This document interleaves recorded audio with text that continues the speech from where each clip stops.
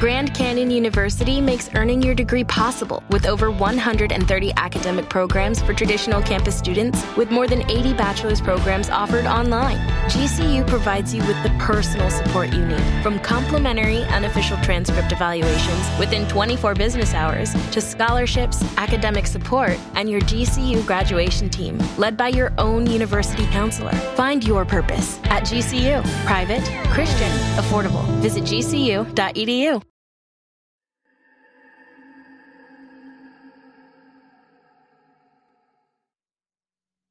Good evening. Tonight, I will be telling you of some true, disturbing stalking cases. I do hope you enjoy. Number 1. In the mid-80s, my mum was a cleaner in Australia. She would do clean houses in suburban areas and would sometimes do houses in rural wine regions. We lived near both. She would leave business cards at local shops and got most of her business this way, and some through referrals and word of mouth. One day, she got a call from a lady who sounded like she was in her 60s. She had asked my mum to clean her old farmhouse. She made a lot of odd demands, and mum would usually meet clients before taking on new business. In this case, the lady did not want to meet mum and said she would leave the keys under the front doormat. My mum agreed, mainly because the lady was quite obviously wealthy and was offering to pay mum substantially more than she would reasonably expect. Mum went to the house on a Monday morning and said she already felt unnerved by the long driveway. The house was essentially in the middle of a very large and very empty property. She found the keys and started cleaning. About an hour into the clean, she hears the back door shut. My mum was told no one would be at the house, so she immediately felt unsafe.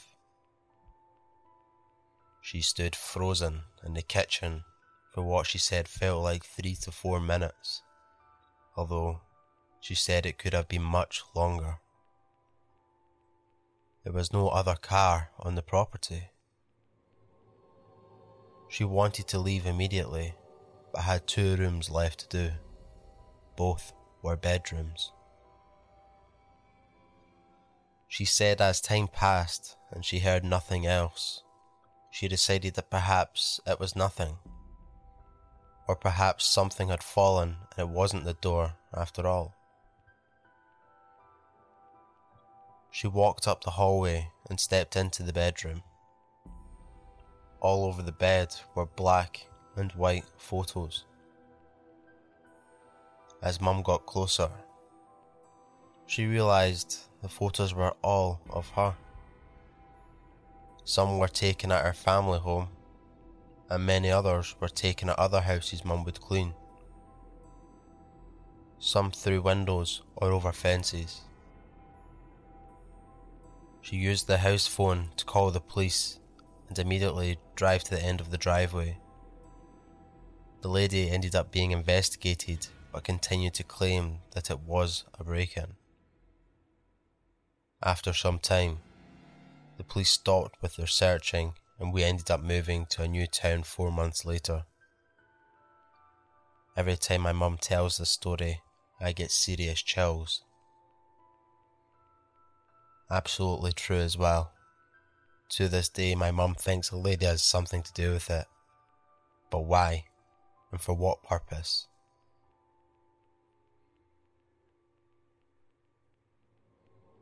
Number 2.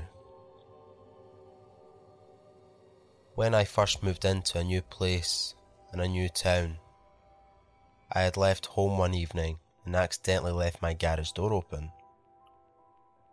Text my husband to tell him so he could go home and close it. But he gets there and tells me it's not open. That's strange, but okay. The next day, I'm taking my trash out, and my neighbour was outside. He introduced himself and told me that the night before he noticed me leaving and I left my garage door open. So he went inside and closed it, and let himself out through the front door, only locking the doorknob lock. Then he sent me a Facebook friend request. I'm assuming he looked at mail on my counter to find out my full name.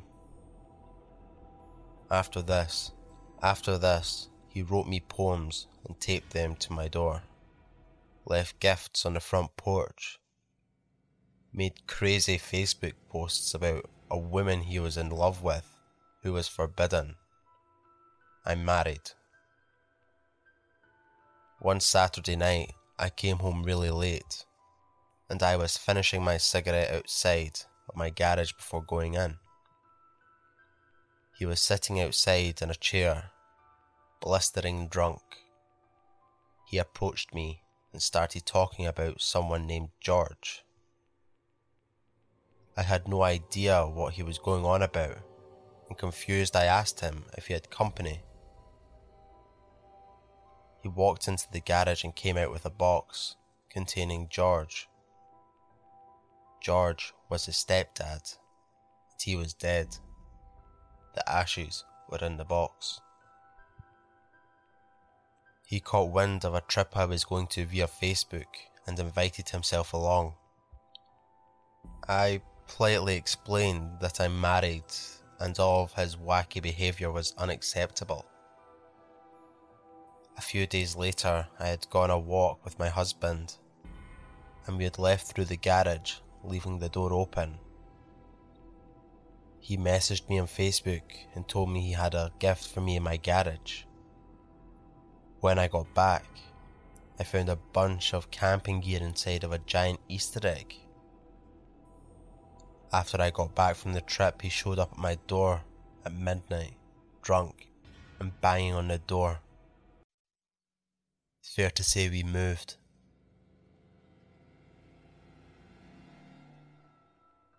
Number 3. I'm 22, and this incident happened a year and a half ago. I had just moved into my first apartment, and I was in the process of moving in. The door that led into my apartment locks itself automatically when closed.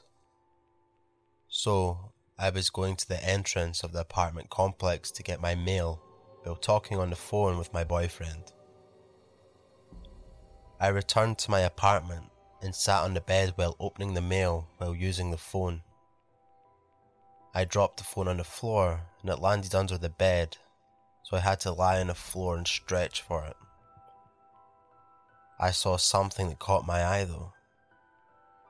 There was someone under my bed. My eyes widened and I choked the urge to scream.